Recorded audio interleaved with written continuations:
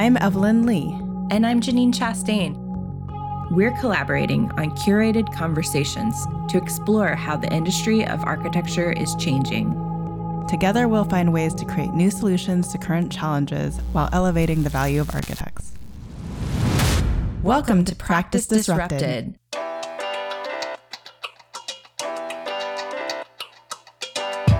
Hello, listeners. Hello, Janine. Hi, Evelyn. Hi, Disruptors.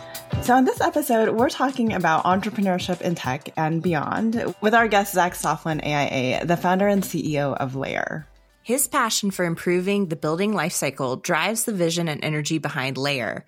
As a licensed architect with a decade of experience, Zach leads all areas of company operations and product innovation for Layer. And that's what we're going to be talking about today, his transition from architecture to launching a business and scaling it. We're bringing him on Practice Disrupted to talk about, as Janine said, his journey from architect to CEO, his hopes for the future of practice, and offer advice to others who may be interested in following the same steps as him as an entrepreneur. So, Zach, we are so excited to have you on our show. Thank you for joining us today. Yeah, thank you. It's a pleasure to be here. So we've given a little bit of a bio intro for you as our guest, but is there anything that we didn't touch on or any fun fact that you would like to share with our audience? Oh boy. My wife and I are hobby farmers. We own a small acreage outside of Lincoln, actually, and we love anything to do with being outside, big gardens. We've got goats and chickens and all that fun stuff. So that's probably something not many people know. So I think a big part of your story is this transition from architecture into becoming an entrepreneur, but also like trying to solve a core challenge that you identified probably working as an architect in practice.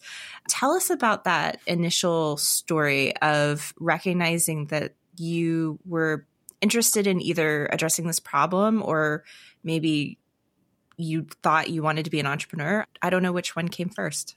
Yeah, good question. So back in 2012, I graduated from the College of Architecture. The year prior, I had done my thesis on data-driven design. So I was really dug deep into programming and building kind of custom tools that could help drive the actual programming and design of a space or of a building. And so I think like that first kind of it initially really interested me in, I guess, software, and was kind of my first experience in software.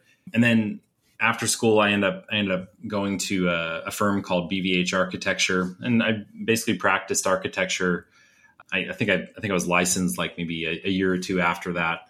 So kind of did the architect thing, worked on lots of different projects, drafting and coordinating and all of the above.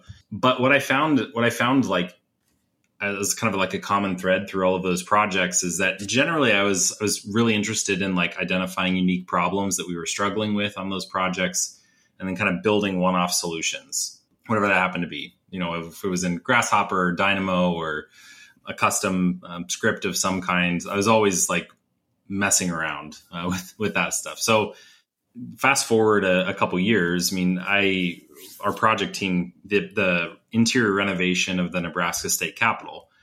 And as part of that project, we had to do a really large condition assessment, basically gather all of the existing data for the building so that we could go in and actually design our solution. And so the project team kind of approached me and asked like, okay, how do we, this is a 10-year project.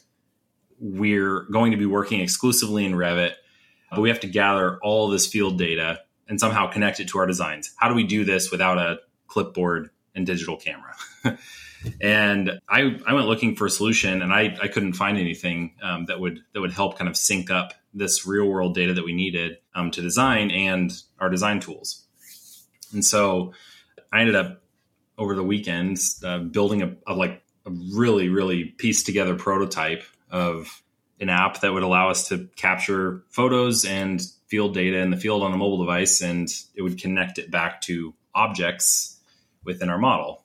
And so the team was brave enough basically to give it a shot using that. And we began testing it with several of the survey teams, and it worked really well. Essentially what it did is, again, it allowed us to capture field data on the app. But then when we were back in Revit, like working in Revit, you were able to click on a room or a door or a window and see all of the associated photos or field data that we had attached to it from the mobile device. That's basically what it was doing. And it worked really well. At the time, like I had no intent on like doing anything with it. We were just building a solution for this project. And I guess that's kind of where things started. I wanted to go back to, I mean, you mentioned kind of architects are used to building a lot of these one-off tools, and you kind of even just ended your story with like, we built this tool for the project and that was it. So where did it go from we built this tool for a project to let's make this a product that we then license and build and sell to the rest of the AEC industry? Yeah, great question. So yeah, that's definitely something that like a trend or a theme that I picked up on even during my time before working on the Capitol, which is that like generally we're all doing that. Like we're having to find one-off solutions for project problems. And so for the Capitol in particular, like I said, I didn't really see this as anything different than just designing a solution for the Capitol. But I think for me, when I started to realize that like there was a bigger opportunity here was when I can actually point to the specific moment. I was talking to the project architect. I had a kind of hard code, or the project manager of the project. I basically like kind of hard coded all these questions that we were asking or searching for each room in the Capitol. And there was like 57 different data points or survey questions. And I was on my like, I don't know, 10th, 20th time of like revising this list of questions because of, changes that people had requested or asked for. And so what I realized is, what if I just created the framework where users could create their own questions and types of fields or properties and allowed them to kind of define this list and edit this list instead of me having to kind of hard code all these questions in. When we made that change, it kind of clicked for me that like, this is actually a great way to do condition assessments for anyone who's needing to do a workflow like this. So I think like in that moment is kind of, I think where things clicked for me, where I realized this could be something a little bit bigger. So I don't know the entire story of BVH and Layer, but I mean, this is something that was it then incubated in BVH, or I'm assuming, BVH was this great kind of way to prototype this product. What's been that relationship between BVH and Layer, and when did you actually spin it off, set up the corporation and made it stand on its own? So for those who don't know, like they are a mid-size architecture firm in the Midwest. Never done something like this before. We did not have experience incubating a startup. So like we kind of went into this, blind a little bit. So they were brave enough to kind of take on this challenge. And like you said, though, it was a great opportunity to kind of incubate this product in a way that is super close to our ideal customer, our ideal users.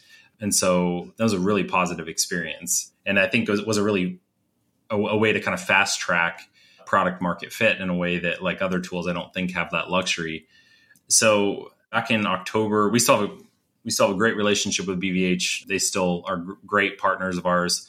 However, back in October of 2021, we had launched the product about a year prior. Things were growing. And so at that stage, we actually spun out of BVH and have kind of been on our own ever since. So they were great partners in this, though. I mean, I'd be interested, like, how did those conversations evolve, though? Because you weren't necessarily in leadership at the time that you were making this jump. And for you to spend more time on the product means that either they're paying for your overhead time or the product is at a point where they're bringing in some money to support some of your salary. What was that evolution in the nature of your changing role from this go-to person building out these one-off tools to the CEO while you're negotiating with the leadership of BVH about or how billable you are or aren't right going forward on projects? Really, it was super messy, just in the way that we executed it, and that like you said, like most firms, the business model is set up on billable hours, so everything is about maximizing billable hours of the professionals in your employee. So that was something that I think initially it kind of started with, okay, we want to pursue this, but you're also working on 3 projects. So, we'll allow you to do, spend 20% of your time on developing this product, but the rest of your time is project-based work. And so we tried that for a little bit. It didn't work great, in kind of splitting up that time. I think that was more idealistic in the way that we could execute on that. So eventually we ended up saying, okay, we're going to go full in on this.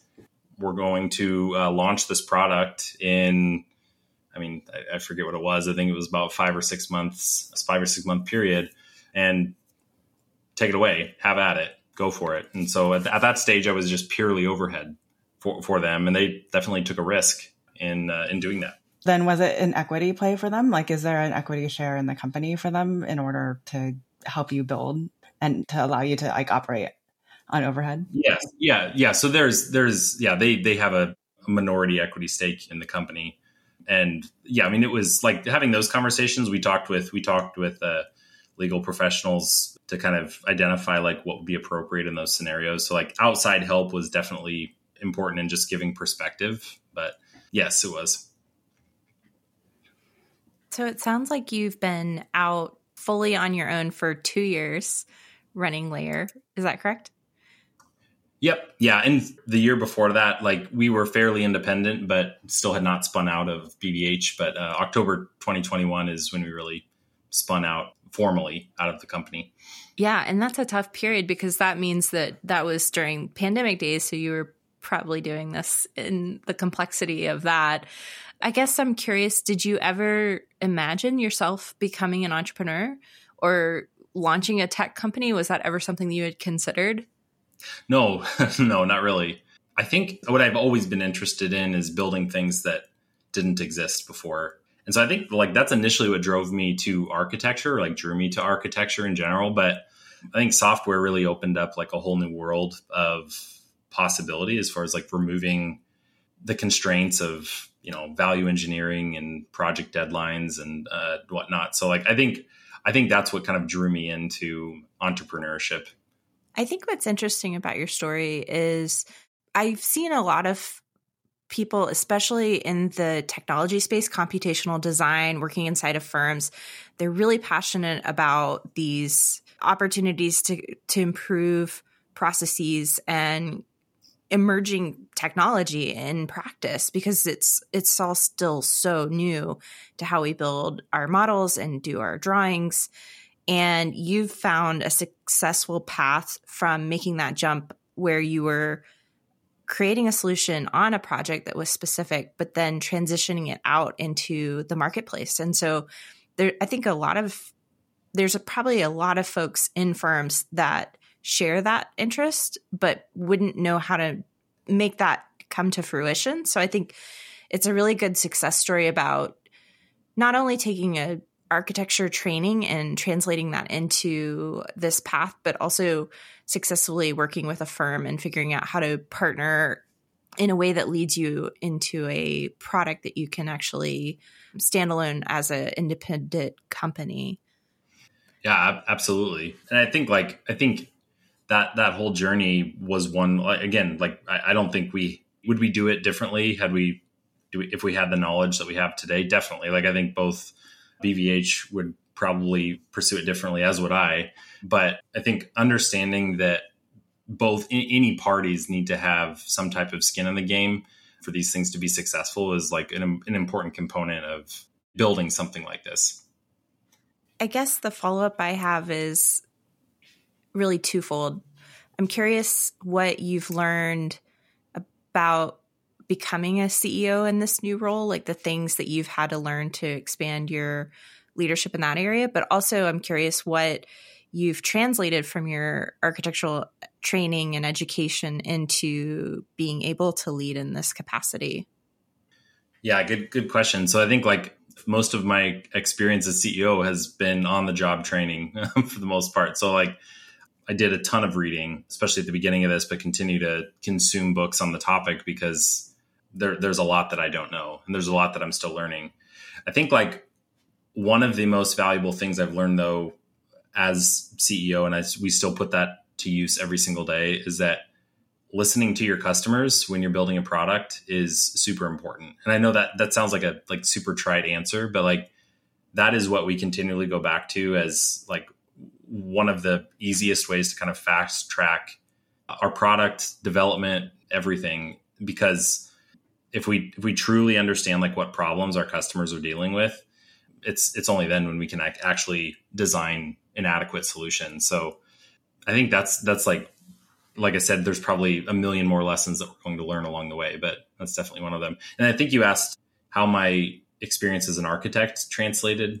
I would say it's like some of the critical thinking and skills that I learned in architecture have helped immensely in building this business. I think like particularly around like designing product and experience, like user experience, the skills I learned as an architect and in architecture school, I think helped a ton. I've always been someone who's really interested in high design, great experience. And so that's always been of a high value to me. And so I think like those skills have definitely translated and given us an opportunity to kind of provide something different than, you know, a different software experience than what architects might be used to working with. I'd love to hear a little bit more about how Layer has evolved a little bit over time as well, maybe as a product. So you talked about listening to your customers. I think, you know, we've brought Monograph's CEO, Robert, on the show before, and Monograph very much was like a website design company, template company, before it was ever a project management software. So it doesn't look like Layer has seen as dramatic as a shift as Monograph, for instance. But what type of shifts have you had to make in your product along the way? And, you know, is there anything else you can share about where it is now? Yeah, good question. So one of the kind of first pivots that I think we experienced was, well, I kind of talked about the first one when I was like working with the project manager and kind of the realization that like she could create her own form items instead of me having to hard code these fields into the app. But I think when we decided to actually launch the product, essentially we were launching a condition assessment tool. That's what we were building, and that's what we were launching. What we realized really soon after that is that like the requirements of actually building a great condition assessments tool is that the tool has to be incredibly flexible, because every project and every company is gathering different information, different data, needs to do different things with it. And so those are kind of core pieces of our product that have always existed. But what we realized as we dove into the market is that there's actually a ton of applications for this type of product in the market today. So we kind of started as a condition assessments tool. This kind of led us into adjacent workflows like building surveys. And then that led us into other workflows as well, like performing room data sheets that are connected to Revit, fixtures, furniture, and equipment workflows to manage product data and create spec sheets. It kind of continued to evolve. And what we realized quickly is we were basically a way to operationalize building data. We were a workflow platform where you could build your workflows on top of your building data and share them amongst your team. So I'd say that's probably the early pivot that we had early on. So that was an early pivot. Has it taken any more pivots since? And I feel like those type of pivots they're learned actions by an entrepreneur, but something that we're in an architecture realm, we're kind of risk adverse to, if that makes sense. So where are you going? And is there anything that you had to unlearn about being an architect to ultimately make you a better entrepreneur in this space? I don't know if there was anything that I had to unlearn being an architect, but I would say that like I've always tended to be, well, I guess unafraid of taking risks. So like I would say like my skills as an architect have only benefited me kind of in this space. So no, this is really where we've landed and where we're continuing to kind of niche down on. And that is essentially we are a platform to operationalize building data. So if you think about all of the players in the space who are involved, who need access, and not only access, but to take some type of action on the data that we generate for buildings, the market is huge. So like while we've kind of focused on the build side of buildings, with architects and engineers and contractors, we see tremendous opportunity in the operations and maintenance space as well. So not only are we there to help users build tools on the design side of projects, but we also, and we have customers who are using it this way as well, are on the operations and maintenance side of buildings where they're needing to utilize the data that was created in Revit or CAD or just PDF drawings and build their workflows on top of it. So that's really been our focus for the last couple of years, and that's kind of squarely where our focus is still positioned. So we've also talked to TechApp too, and the interesting thing about Tech is that they have found that developers, for instance, are a lot more interested in their software platform than architects, for better or for worse. Who have you seen as your primary user then? And as you've kind of expanded the operational side, who do you think is ultimately going to drive your product? Is it going to be the owners that are hopeful that the architects are utilizing them to help us on the operational side, saying, architects, you need to use this product? Or is it the architects pushing, saying like, this is really good in terms of our project management and workflow? I guess the best of all worlds for you, is it a combination of a lot of different market sectors, which also makes marketing, I think, that much harder in the end for you guys? Yeah, absolutely. So it definitely makes it harder when you don't have a narrow focus. And so for us, like, we have narrowly focused on design as our entry point into what we call the building lifecycle, mainly because that is the stage when things are actually being digitized. So that's kind of our first primary opportunity. So that's really where we focus, and that's where most of our marketing is focused, is on the design side of projects. However, like when teams get to the end of a project, they have now linked their Revit models, their CAD drawings, they've attached photos, they've attached meeting minutes, notes, all of this great information to this platform that's accessible on any device. And one of the common troubles on the operations side of projects or the maintenance side of projects is the inability to access. Is that huge binder that the building owner gets at the end of the project? Yes. So project handoff is really where we see tremendous opportunity, is the ability to hand off projects really well. And I think like for us, there's a ton of value for the owner in that. But like one thing that I don't think is thought about near enough in architecture is the customer experience and how we're delivering a product, which is a building. And so we see a way to really improve the handoff of that information to the owner and thereby improve the customer experience for that owner. Because ultimately, like, you want more work from that owner, from that entity. So we see a tremendous opportunity in that handoff process as well. I wanted to ask about the adoption of the platform by your clients, because I'm imagining, like, I understand from using Revit how data gets buried, and there's like all this really important data that goes into the Revit model that when you hand off completed project or flat PDFs to a client, like, are void of all of that rich data. So I can understand that relationship of trying to manage and extract data. But I think that there's other ways that your clients are using this too. And I was hoping you could give us a couple of examples of the application and how you said they're linking these different parts of their project together.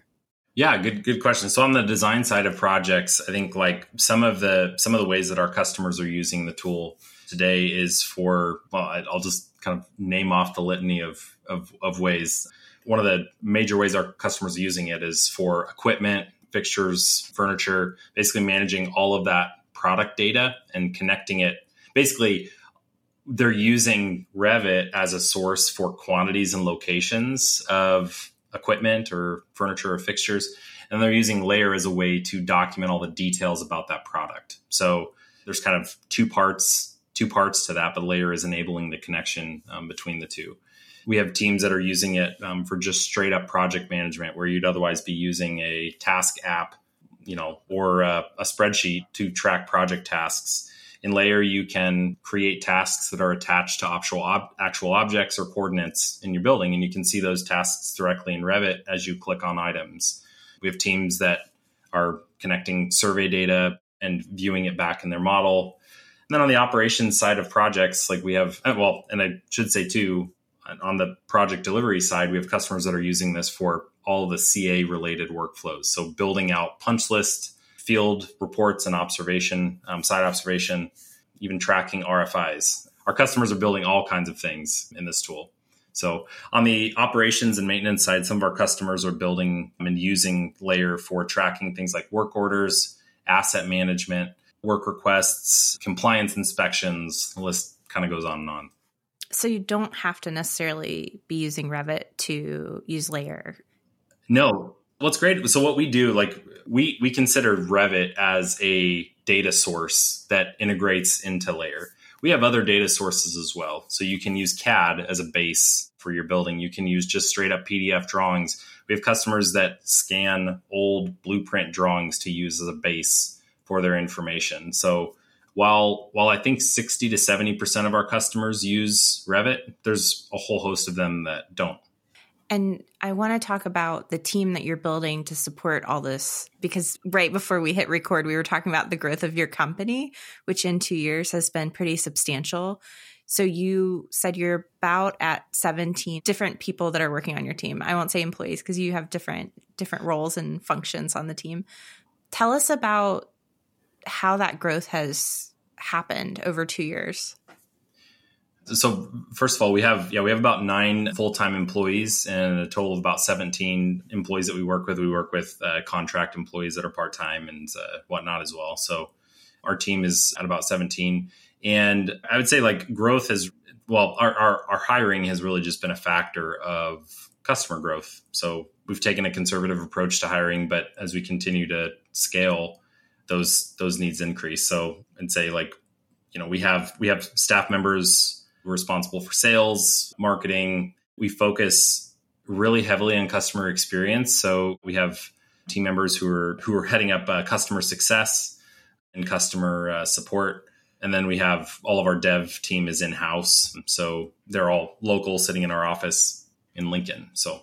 And on the development side, I guess I'm kind of curious, like how do you decide what to prioritize in hiring for a technology solution that's really specific to a highly technical field? Is it important that you hire people who are able to code? Do you have to hire people that are knowledgeable about architecture? Or are you able to find the magical people that have both those skills? Yeah. So the way that it works to date, and this could change as we continue to grow, but I've kind of headed up all product roadmap and development. And our dev team is the one implementing those features. And so what we've looked for in developers are essentially cross-functional team members who have a wide breadth of experience, but not necessarily experience in, I guess, buildings or architecture. And so generally, when I'm designing features and designing roadmap items, I'm kind of tailoring that experience, and then our development team, along with our development manager, who kind of takes those roadmap items and then breaks them down into individual work items, is kind of taking it from there. So, and then every feature we build, we're doing design reviews and whatnot to make sure that what we're shipping is what was planned initially. Piggybacking off of Janine's question, I think, Nebraska is an interesting place to be. It's far from Silicon Valley. And I think, a lot, even why Stuart Butterfield moved from Vancouver to Silicon Valley was for the talent in California. So you mentioned that a lot of your dev team is actually in-house and in-person, local to you. So what's it been like finding the right software talent there too? Great question. So actually Nebraska and Lincoln in particular, and Omaha for that matter, both have great tech scenes. There's an emerging talent pool here that I don't think was anywhere close to this 10 years ago or 5 years ago. And so it's been really cool to see that evolve. Like I said, we're in Lincoln. I'm based in Lincoln, but as far as developer talent goes, We have some great pools to pull from. The Rake School, College of Engineering at UNL pumps out great talent. And I think 2 of our current developers right now have come straight out of that program. So it's definitely evolving, but like there's a great tech scene here. What I'd really like to know is about your perspective on the future of practice, because you are dipping into these unique perspectives on technology, computational design, the more nuanced, I think, areas of practice that have emerged because of the demand and the need from us to create tools that actually support producing the work. So I'm curious, from your perspective, where do you think all of this is heading? What is your hope as someone who's leading a practice in the tech space for architects and engineers? Good question. So I think the greatest challenge that we have to overcome, like as architects in particular, is overcoming the "we've always done it this way" mentality. I think the next 10 years is going to bring some pretty massive change to not just architecture, but the way we deliver buildings. I'm not sure if you or your listeners are familiar with the McKinsey report on the next normal in construction, but we really dug into that and kind of dug through that. And one of the things that it really talks about is like the value shift between pools or parties in the delivery of a building. And there's some pretty major shifts, particularly to like offsite construction firms. But I think like architects who are willing to open themselves up to maybe new ways of working and hold the way it's always been done loosely, I think have great opportunity in the future. But I think like overcoming that we've always done it this way mentality is probably one of the biggest challenges that we as an industry kind of have to face. I guess this is kind of a curiosity of mine. I just would be interested to get your perspective, but as someone who practiced and was excited about the technology and the tools that were available when you were working in an office, was it hard to lead architects who didn't have that exposure to those tools when they were coming up through their careers through that process? And also, I guess I'm wanting to know, like, these tools emerged to help enhance practice, but they're by no means built out at the capacity and the potential for the need of what they could do, which is why you're introducing this product on the market. So how much more do you think that technology is going to grow behind our ability to deliver buildings, to both design and imagine how we bring them to life through these different iterations of what technology can be?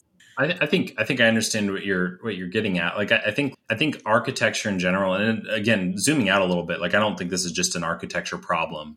The way that we deliver buildings in general is still like fairly antiquated and I guess disparate in how we solve the problem of delivering a new building. There's lots of reasons for that, but yeah, I do think that technology is going to be a pretty major driver in change in the industry over the next 10 years, mainly because like we have a lot of great tools, but I don't think we have like the processes or have like as an industry kind of standardized on a particular process. I mean, some of the largest players in the software space are pretty closed off to interoperability and the idea of working with software outside of their walls. So like, I think like those are some of the problems that we need to solve in order to make leaps forward as an industry in general. If you look at like the developer community and the way that they've kind of standardized on Git and other protocols, I think we just have some work to do before we kind of arrive there. But I think most of it's related, like most of it is related to process, like how we actually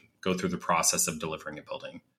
Yeah, I feel like when people go into the software, they're looking for, like, the tools can do the work, but expediting things in a way that allows for clear communication and efficiency, that's where I often hear people complaining.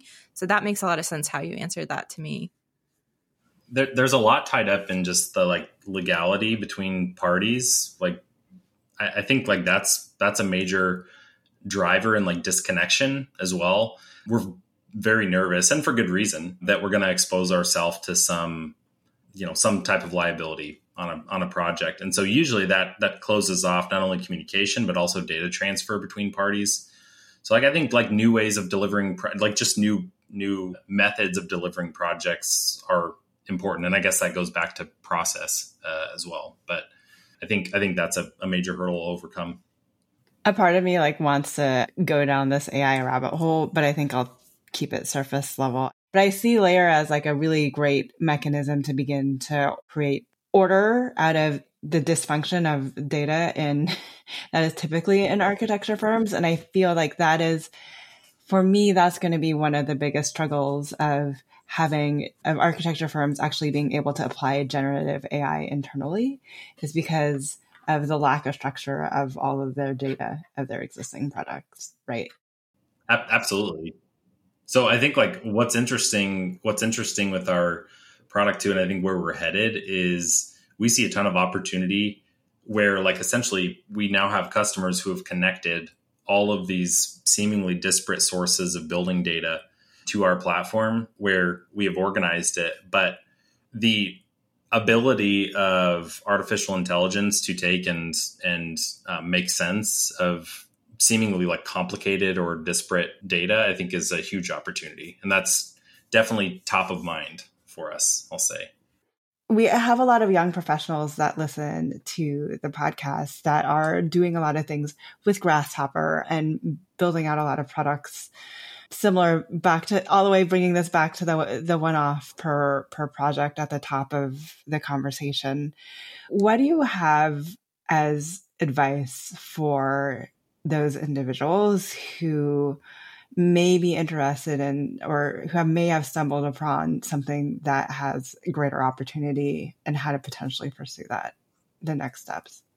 Yeah, I think I don't think a product is always the answer by any means. It definitely was the last thing on my mind when we were working on the capital solution. But if you've identified a problem, I think the very next thing to think about is who is your potential target audience and how big is that potential audience? Because you could be solving a very real problem, but that very real problem might only exist to, 10, 20 other people, maybe more than that. But I think that's probably the very next thing to think about when evaluating if you're going to build a product. Because sometimes that is a product isn't the solution. It's sometimes just a process change, or building the solution, another tool. But I think if you've identified a problem and you've identified a potential audience that's quite large, I think the next step is kind of validating your idea, testing it and getting feedback. And usually it's best to do that as early as possible. So it doesn't have to be a pretty thing or even fully fleshed out idea. The quicker you can get feedback and validating your idea, the better. I think that's really good advice, Zach. And I've definitely seen different people attempt to do this. And I think it's good to clarify what the market capture could be for actually making the jump from I'm employed and I have a job and I've solved a solution versus I'm going to go out on my own and give up my salary and try to grow this. I guess on the flip side, I want to talk about, for those who are listening to this episode, wanting to learn more about your product and maybe apply it to their own projects or team operations, where can they go to learn more about your product, and what support does your team have for them in terms of learning more about it? Yeah, great questions. So they can go to our website at layer.team, or you can find us on LinkedIn too. We're quite active on LinkedIn. And usually the first step that we take with anyone who's interested in kind of revolutionizing the way that they deliver buildings is we'll do a demo with your team where we'll talk about what unique challenges you might be struggling with.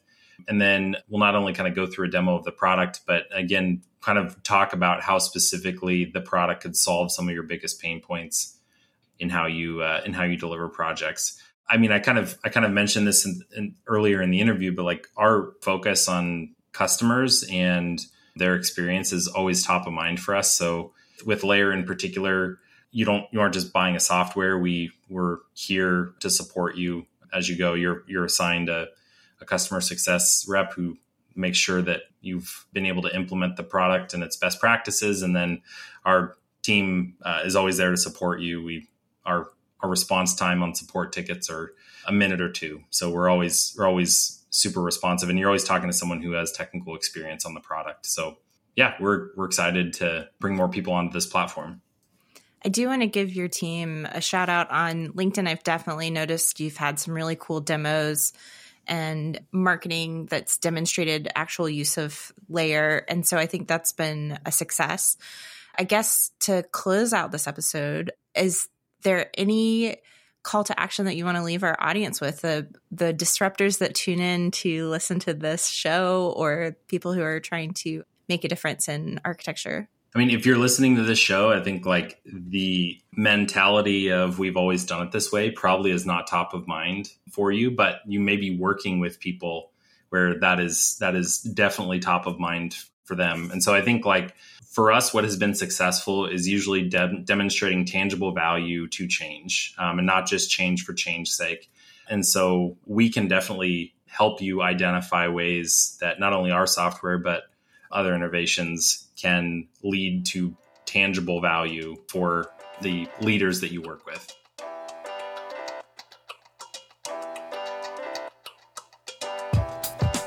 Hi, Disruptors.